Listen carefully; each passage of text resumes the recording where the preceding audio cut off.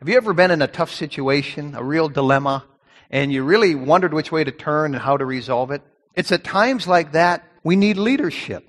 Somebody to step up, somebody to make the call, somebody to say, hey, let's work together and resolve this problem here. I believe that God gives the gift of leadership like other gifts. If God has given us the gift of leadership, if I might call it that, He wants us to lead for Him. He wants us to lead for the Lord like a Nehemiah did. Nehemiah took what God had given him and used it for God's glory. The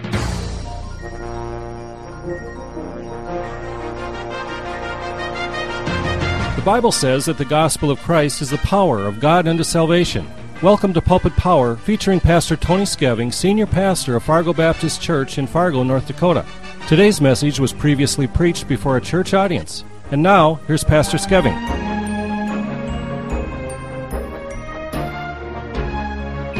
Let's take our Bibles, please, and turn to the Old Testament book of Nehemiah and the second chapter.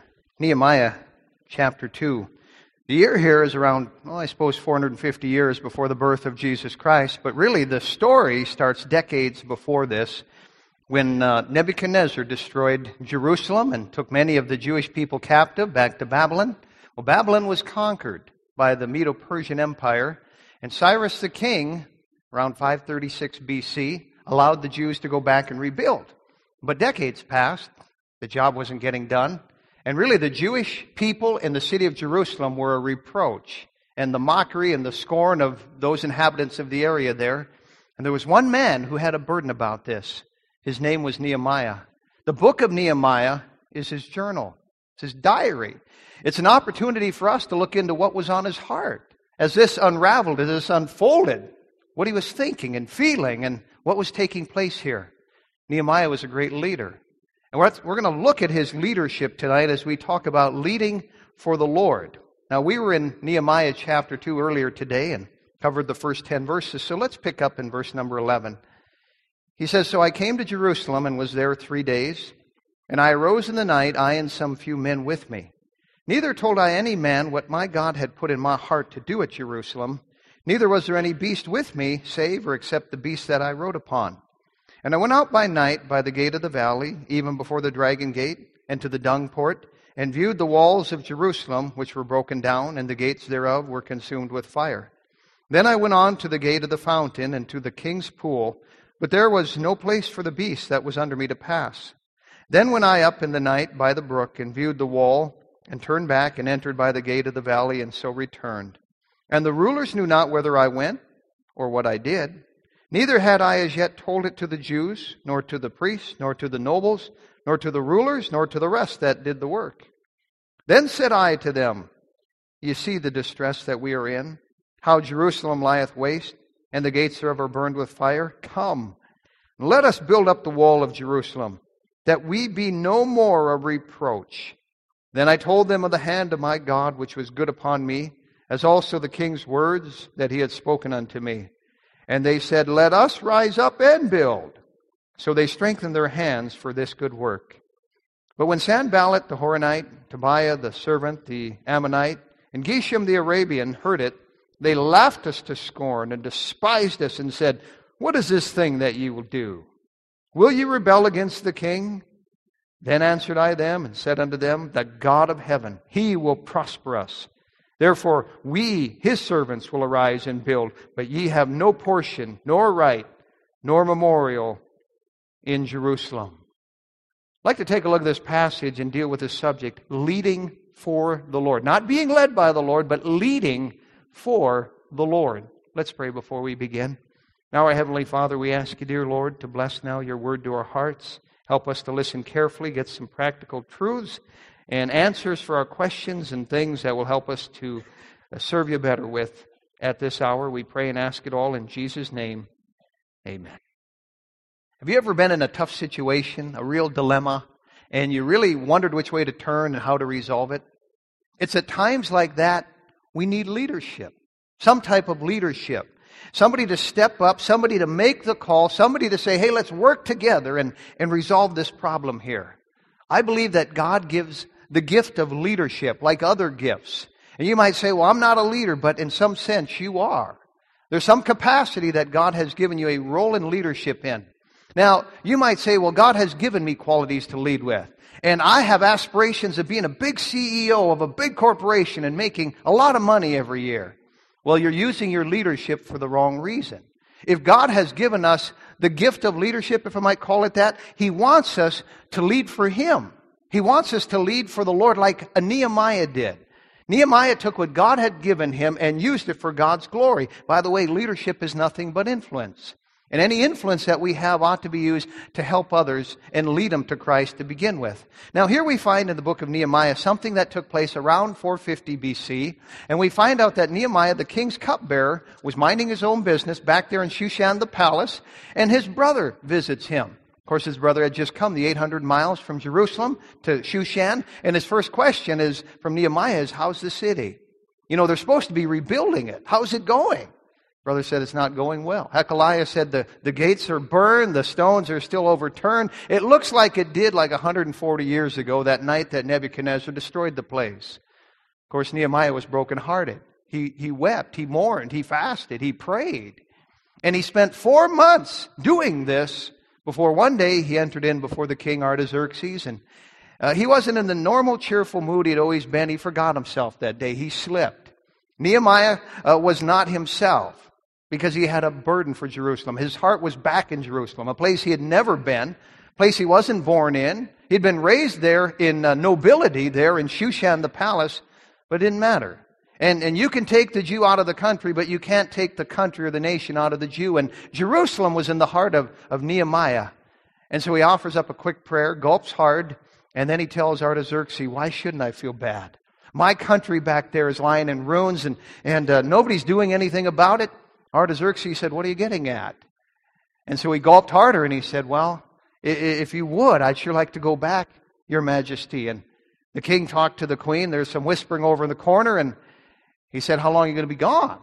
And Nehemiah had already planned this all out. While he was waiting those 4 months and praying, he was planning. We talked about that earlier. He had a plan. He knew what kind of trees he needed. He knew the guards he needed. He knew the letters he needed of permission to get by checkpoints all the way. Had it all planned, how long he was going to be gone.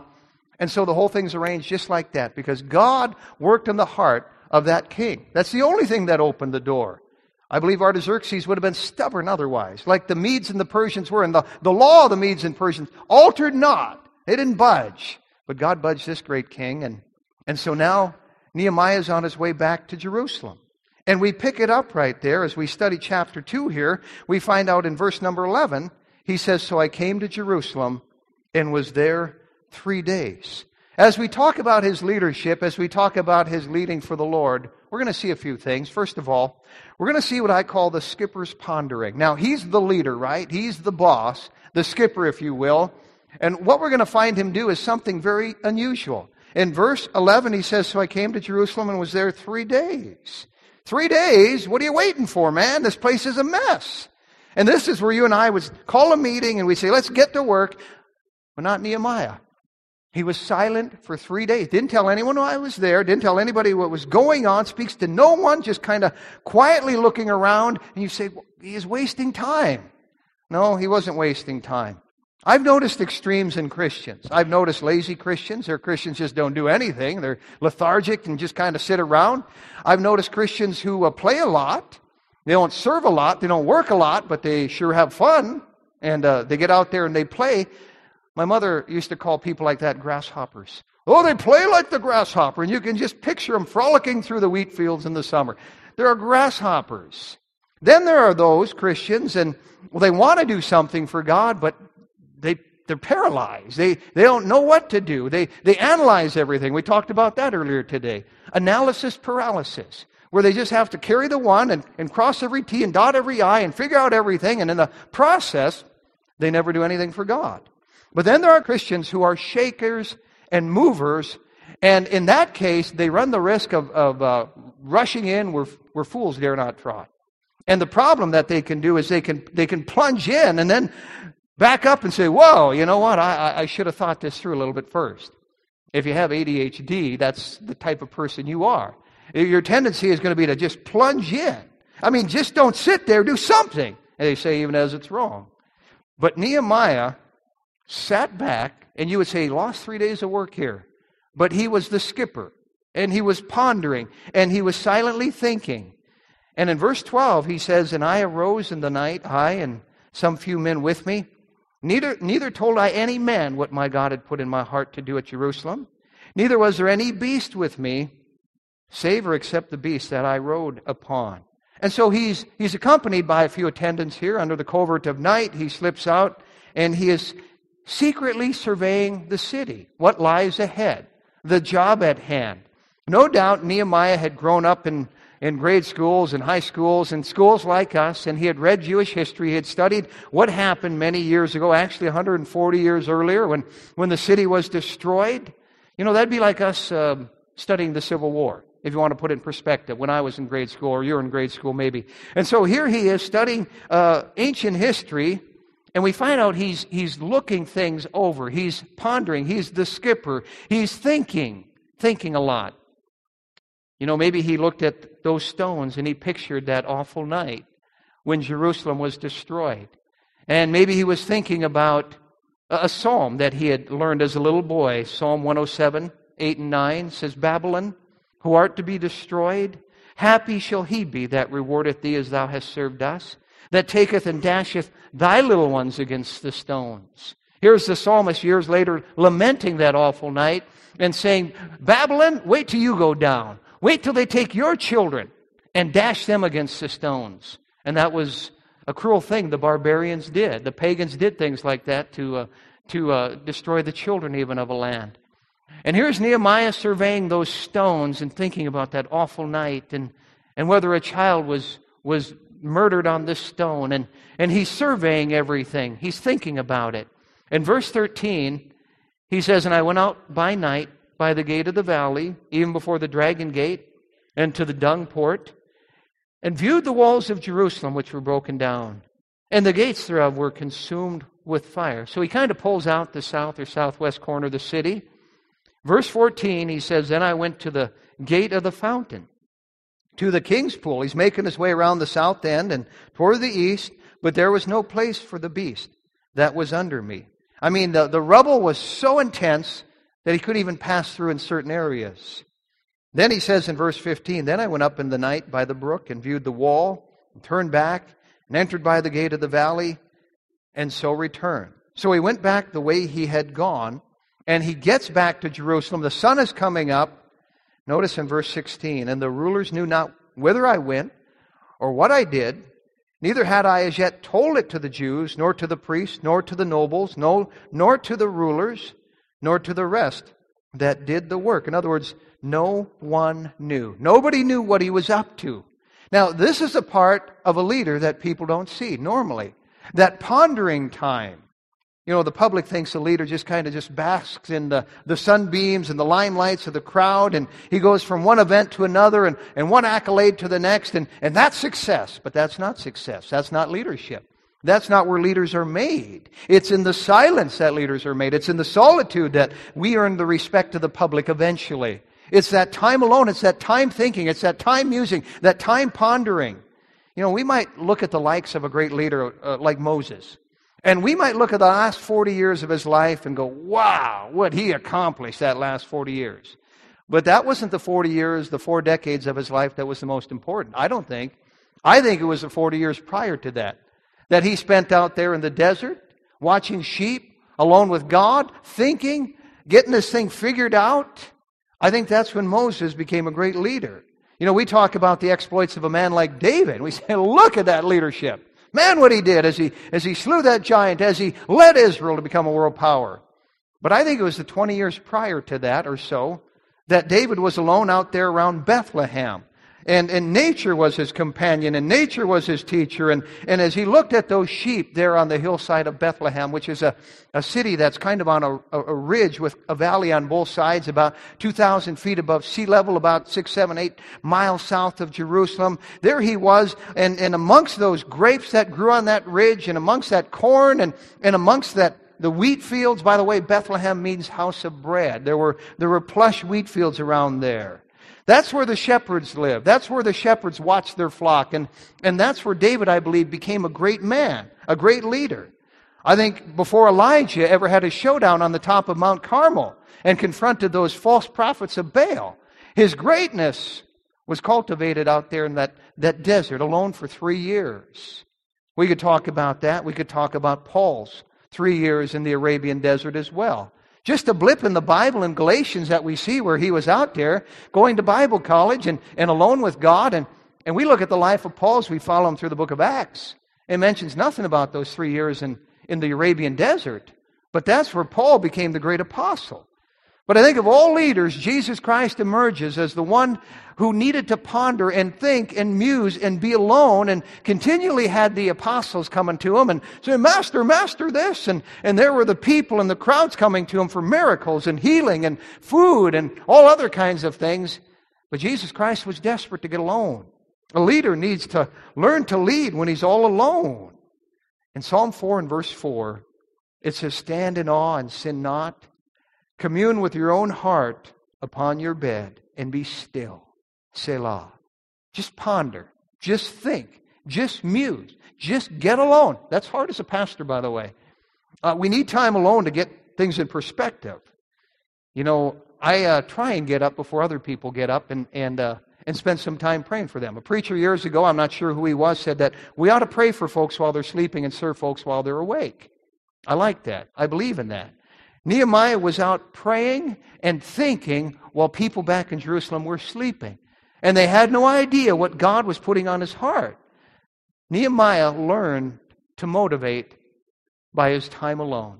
By his time alone. You know, we think busyness is spiritual, don't we? Well, busy, busy, busy. That's spiritual.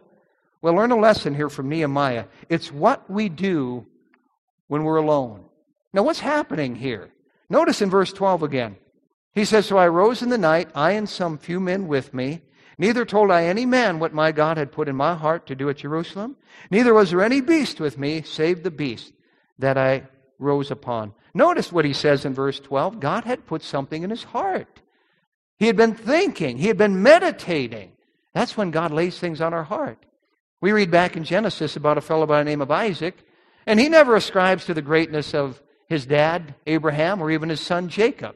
Kind of more of an obscure patriarch, and yet he was a great man, no doubt. And I think one of the things that made him great was his time alone, thinking, pondering.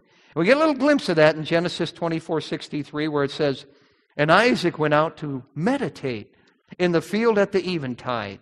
And he lifted up his eyes and saw, and behold, the camels were coming. Now, he didn't expect them. He didn't expect his future wife to be in that train, but he did what he was always doing. And God came to him. Notice, Isaac went out to meditate in the field at the eventide. We live in a noisy world, don't we? I mean, a lot of silly, idle chatter going on all the time. It's hard to get away from the talking heads. You go into a restaurant, there it is. There it is in businesses, and all this chatter going on. The talking heads follow us. But we need those promptings from God. If we're ever going to get them, we have to get alone with God. You know, there are hundreds of thousands, really, thousands of things that the Lord has laid on my heart during our early morning time together. For 25 years, I've tried to have that time with him as a pastor of this church. I had a young man, he preached, or he's going to be preaching here in the near future, I think, coming up in a few months. But he's starting a church not too far, a few hundred miles away from here over in Minnesota. And he asked me recently, what advice would you give me? How can I succeed for God in this town I'm going to? You know, any success we have is by grace, first and foremost, by grace alone. But honestly, I think it comes through God prompting our hearts as we have time to think and get alone with him and get his mind on matters. That's what Nehemiah was doing. Notice in verse 15, he says, Then went I up in the night by the brook and viewed the wall. There's that wall. That wall had been torn down by Nebuchadnezzar and over 100 years earlier. And now he's examining it. That's what that word viewed means there. Shabar in the Hebrew means he examined it. He scrutinized that wall. He's carefully probing the whole thing and putting it together in his mind, because that's the job of a leader. That's the part of a leader. Now, may I say that there is a difference between being aware of details and being overwhelmed by details and frozen by details and overwhelmed by the task at hand. A perfectionist will get lost in the quagmire of a big task. That's what will happen. They'll look at this overwhelming job and just say, where do I start? I'm not going to even start. And there's a temptation to do that. Many years ago, I'd done electrical work and wired smaller houses, but I got a job one summer for a place that wired huge houses. And so I went in there the first day, and the journeyman had already been in there, and he'd been running wires for weeks all over the place. And I looked at this thing, and I thought, oh, my soul. And during coffee break, I said to him, how do you know where all these wires are going? He said, well, you just start in a corner, and you don't worry about the end result. You just start in the corner and work your way out of that corner. That was good advice. Because there have been times we've bitten off around here more than we could chew, or even beforehand looked around and said, what in the world are we doing? How are we going to do this? You know what we did over across the parking lot here several months ago? We just dug a hole and, all right, let's dig in here and let's see what happens. And one day at a time, it happens. You got to be able to just stand back and investigate without freezing and watch the perfectionism. It'll shut you down. And so we find here, Nehemiah, he's pondering the whole thing. And I'm telling you, the mess he was looking at that had been like that for decades was overwhelming. We see the skippers pondering. But secondly, we see the Semites prompting. Now it's time to get the Jews involved, to compel and to prompt the Jews to get busy. It's time to motivate them. Notice in verse number 17, Nehemiah, giving us what's in his heart, his journal, he says, then said I unto them, you see the distress that we are in, how Jerusalem lieth waste, and the gates thereof are burned with fire. Come, let us build up the wall of Jerusalem, that we be no more a reproach. Now, it's time for him to take control. He'd been a cupbearer. Now he's going to be a builder. He goes from butler to builder to eventually boss. But now he's switching hats, and it's time for him to lead in this building project and to give certain people certain jobs. If you've ever done any leading, you know that there are certain people cut out for certain tasks. And there were no doubt men who were good at demolition. And there were men who were good at cutting stones. And there were men who were good at mixing the mortar and leveling the ground. Maybe there were those who couldn't cut stones, but they could carry water. Or they might be able to build the gates. Or prepare the food. Or cast those hinges somehow. And there are certain people which are good at certain things. And a leader needs to be careful not to try and put a square peg into a round hole. There are certain people that just don't take to certain positions. Nehemiah's job was to motivate. Now notice how he did it in verse 17. Then said I unto them, you see the distress that we are in. He didn't say that you're in, but we are in. How Jerusalem lieth waste, and the gates thereof are burned with fire. Come and let us, notice the word us. Didn't say let you build up the wall of Jerusalem, but us build up the wall of Jerusalem, that we, notice not ye, but we be no more a reproach. He identified with the need. He included himself in this mess. He didn't say, this is your mess. I live back in Shushan the palace. I have a cushy job. I don't even need to be here. I just came to kick some tail and get some people moving here. Now get with it. He didn't do that, did he? He said, we have a problem here. It's not your problem, it's our problem. It's not your reproach, it's our reproach. And so he got with them, alongside of them, and worked with them. By the way, they had gotten used to the mess. You ever notice how easy it is when you've lived in something long enough and you don't even see it anymore? If the garage is cluttered, you just kind of, I didn't even notice it until after you clean it. We had some walls upstairs in our house that as the house had settled over the years, they had cracked. And you walk by them every day, and so you don't even notice it until you fix it. And then you stand back and you go, how did we put up with that? I mean, that was bad. But they had gotten used to the mess here. And so here's Nehemiah, and he could have been pointing fingers, but pointing fingers squashes motivation. It's really not that fruitful. And Nehemiah doesn't do that. He gets alongside of them and works. You know, I was injured here several months ago, and it was about the time, shortly before the time, that we had flood issues in the area, and it was time to prepare our house for the flood. I could have just said, all right, I have an excuse this time. You guys get out there and do it. I couldn't offer everything I used to, but I didn't make it their problem. It was our problem. We had something we needed to fix here. And so we find Nehemiah, he's empathizing with the people. He's feeling alongside of them. He's putting himself in the mixture here. and we find he's prompting them. We find the Semites prompting. You know, in Hebrews 3:13, the Bible says, "But exhort one another daily, while it is called today, lest any of you be hardened through the deceitfulness of sin." The deceitfulness of sin is like our hallway upstairs that had cracks in it, and we didn't even notice it. And every so often, we need an exhortation. These folks had gotten used to the mess, and here's Nehemiah. He's not scolding them. He's prompting them. He's exhorting them. He's giving them an invitation to rise up and build. It's not a rah, rah, rah, one for the team, 23 skidoo, let's do this for the Gipper. It's none of that stuff. He just says, let's get going on this. Let's do this for God. You know, sometimes we get incentives for doing things. If a kid gets a good report card, he gets $1 for every A he gets. Or if a kid in college makes the dean's list, Dad helps him buy a car. Or maybe there's a Christmas bonus on the line. Or maybe a trip to Hawaii. And I'm not against rewards. God's for rewards. God's going to reward us one day. But Nehemiah never offers any of that. Never any trip to the Jordan River, all expenses paid. You know, if you're the best bricklayer, there's no incentive like that. He just says, let's rebuild. Let's do it. It's done. People get on board. People get excited because God had primed their hearts. We find here the Semites prompting here. And we find here exhortation. Just simple exhortation. The Bible teaches exhortation all over it. We see in Acts 11:23 that when Barnabas came and had seen the grace of God, he was glad and exhorted them all that with purpose of heart they would cleave unto the Lord. There's something powerful about a good word of exhortation. Barnabas gave them that. Not too long ago, we had a fellow from California here, Stephen Ray Nichols. He preached and he sung, and the next day we showed him the ministry training center out there.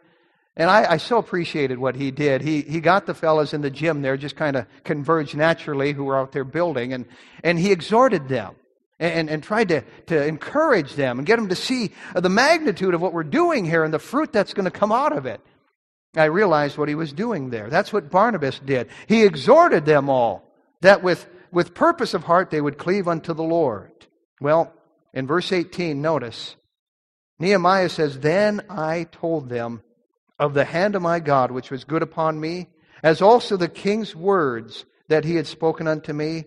And they said," and I love this, "Let us rise up and build." So they strengthened their hands for this good work. Let us rise up and build. By the way, if you want to find out if somebody's a leader or not, just check and see who's following them. Somebody said if you think you're leading and nobody's following, you're just out for a walk.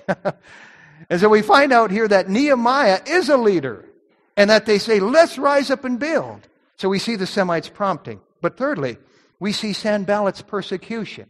Now, we're going to learn more later about Sanballat, but he's kind of the Snidely Whiplash of the Bible, him and a couple of sidekicks.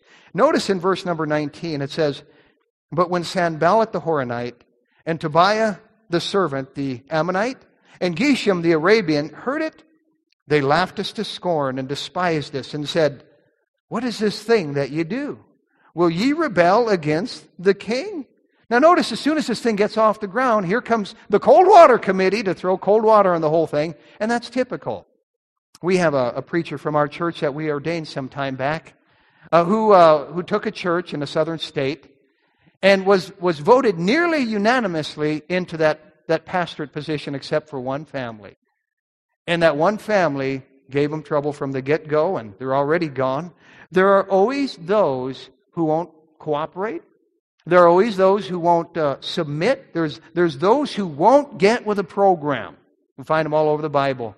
You know, when Joshua and company were out conquering the new promised land there, everybody was excited, but there was a tribe, Ephraim, which is a whole sermon within itself, normally crybabies and whiners, and they had a problem with the portion of the land that they received. In Joshua 17:14, the children of Joseph spake unto Joshua, saying, Why hast thou given me but one lot, and one portion to inherit, seeing I am a great people? For as much as the Lord hath blessed me hitherto. Notice the negos here. They always show up. By the way, they can be real spiritual, can't they? The Lord has blessed us. We're a big tribe, and so on and so forth. They can be real spiritual. But there's always going to be those. There's always going to be that persecution. We understand that. And we see it in verse 19. It says they laughed them to scorn. It means they mocked them. They were mocking them. And they said, you're rebelling. You're rebelling against the king's commandment. I'm sure Nehemiah said, no, we got the letters right here. Remember that plan? He had that all figured out. Well, in verse 20, then answered I them and said unto them, the God of heaven, He will prosper us. Therefore, we, His servants, will arise and build, but ye have no portion, nor right, nor memorial in Jerusalem. And he drew the line and he said, buzz off. We're not on the same page. You know, a leader needs to recognize wolves. These are guys who pretended at first they were sincere, but they weren't. And it's a leader's job to recognize insincerity, to recognize wolves, to have discernment, and take some guff in the process. May I say to you that some followers will wonder why you're being such a meanie and wonder why you're being so hard-nosed and be taken in by a wolf and sympathize with them, and you're going to take some criticism as a leader. It's just going to happen. But I want to say I'm not above listening to critics, but if they're off the mark, if they don't have the mind of Christ, ignore them. You ignore them, and you move on. And normally they're way out of their realm of jurisdiction anyway. And they have their nose where it doesn't belong. That was the case with Sanballat and Tobiah. And that's why Nehemiah said to him in verse 20, you have no portion. This is not your business here. God's not called you to do this. Just go away and buzz off. So we see Sanballat's persecution, but finally we see sovereignty's partnership. You see, the reason this thing is flying and it's going so well is God is in it. And the Jewish people, with Nehemiah as their leader, are in a partnership with God here. In 1 Corinthians 3:9, we read that we are laborers together with God. It says, ye are God's husbandry. That word husbandry there means workers in a field. And we talk about the fields that are white unto harvest and the fact that we are laborers together with God. We are laborers together with God. Ye are God's husbandry. We read in 2 Corinthians 6:1, we then as workers together with Him beseech you also that you receive not the grace of God in vain. Notice, workers together with Him. I like that. We're workers together with God. And what we are doing, what they were doing back in 450 BC was bigger than anybody else. What we're doing here is bigger than you. It's bigger than me. And this is about God. It's not about us. We are in a partnership with God. And Nehemiah realized that. Notice in verse 12. I want to show you how I know this. Nehemiah says, and I arose in the night, I and some few men with me, neither told I any man what my God had put in my heart to do at Jerusalem. God was leading in this. Notice in verse 18. Then I told them of the hand of my God, which was good upon me. Notice Nehemiah recognized he was a partner with God. And then in verse 20, then answered I them and said unto them, the God of heaven, He will prosper us. And when a leader realizes that he has God's backing and he has God's endorsement, all hell can't keep him from succeeding. So we see this sovereignty's partnership. We, as a New Testament church here at Fargo Baptist Church, are in a partnership with God. I believe that with all of my heart. That keeps me going. That ought to keep all of us going. The fact that what we're doing for Him, and what He sees, what He thinks, is all that matters. Back in the 1967 NFL playoffs, the championship game, the Green Bay Packers were playing the Dallas Cowboys in Wisconsin. It was 15 below. It was a cold game. It was a hard-fought game. And finally it came down to, I think, 1 or 2 seconds left on the clock. 2 timeouts had been called. The score was 17-14. Green Bay was right on the goal line, but a field goal wouldn't win it. They needed a touchdown. Bart Starr, the quarterback, called a timeout. He went over, he talked to Lombardi, the famous coach. And Lombardi said, well, you should run this, but I'll leave it up to you. Starr went back to the huddle, and they couldn't figure out what to do. He called timeout again and went over there and talked some more. And he said, once again, whatever you think. So Bart Starr went back and he did something he had never done. He said, what do you guys think we ought to do? He's sitting in the huddle and nobody said a word. And so he said again, anyone have a suggestion? Finally, a lineman over on the left side said, run behind, do a quarterback sneak behind Jerry. Jerry Kramer was a lineman on the right side. In other words, I don't want it on my shoulders. You go over to that side and see if you can sneak this thing in. So Bart Starr called a quarterback sneak. And the ball was set and snapped. And Jerry Kramer, I think, plowed into Bob Lilly, if I remember right, and knocked him forward. All Bart Starr had to do was fall into the end zone, And they won. The place erupted. I mean, they came unglued, and they came out on the field, and they grabbed Bart Starr, and they put him up on their shoulders, and they whisked him off the field, and everybody celebrated, and there was little old Jerry Kramer off by himself with no accolades at all. He was really the one who had won the game. But Vince Lombardi knew who had won the game. And when everybody else had kind of cleared out, Lombardi looked over at Kramer, and he just gave him the thumbs up. And that's all Kramer needed.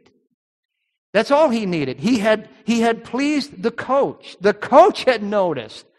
Folks, as long as our Heavenly Father notices, it's all that matters. It's all that matters. Nehemiah kept his eyes on God and realized he was in a partnership with God.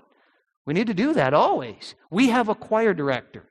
And a choir director is somebody that everybody in the choir or the orchestra needs to keep their eyes on, to keep going in the same direction.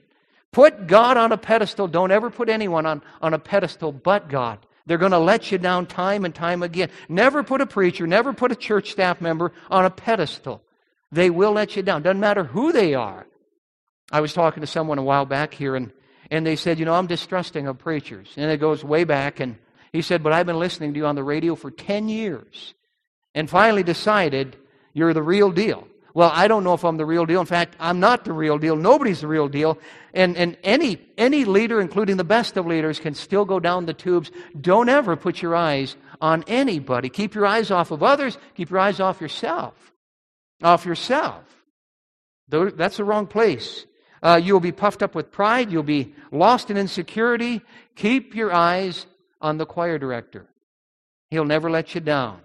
Motivated by love, just keep going forward. The Bible says in 2 Corinthians 5:14 that the love of Christ constraineth us. That's what kept Nehemiah going. The love of the Lord kept him going. He met the director. He knew he was in partnership with God. He gave God the controls, and he kept going forward. We find that sovereignty's partnership is that which will keep us going. We're working together with God. In Mark 16:20, it says, and they, that is the disciples, went forth and preached everywhere, the Lord working with them. Notice, the Lord working with them. Do you believe we have the Lord working with us? I do. And that makes this the most important work on the face of the globe. The Lord working with us. We've talked about the skipper's pondering, the Semites' prompting, Sanballat's persecution, and sovereignty's partnership. And really, as we see these things evolve in the book of Nehemiah, we see the way to lead, and we realize God has given people leadership abilities, if you will, not to consume it upon our own lusts, but to use like Nehemiah did, for God's glory, to lead for the Lord. Amen? You've been listening to Pastor Tony Skeving of the Fargo Baptist Church in Fargo, North Dakota. If you would like a CD of today's message, you can obtain one by sending a gift of $2 to Fargo Baptist Church, 3303 23rd Avenue South, Fargo, North Dakota, 58103. That address again, Fargo Baptist Church, 3303 23rd Avenue South, Fargo, North Dakota, 58103. We hope you'll join Pastor Skeving next time right here on Pulpit Power. Pulpit Power is a production of Heaven 88.7.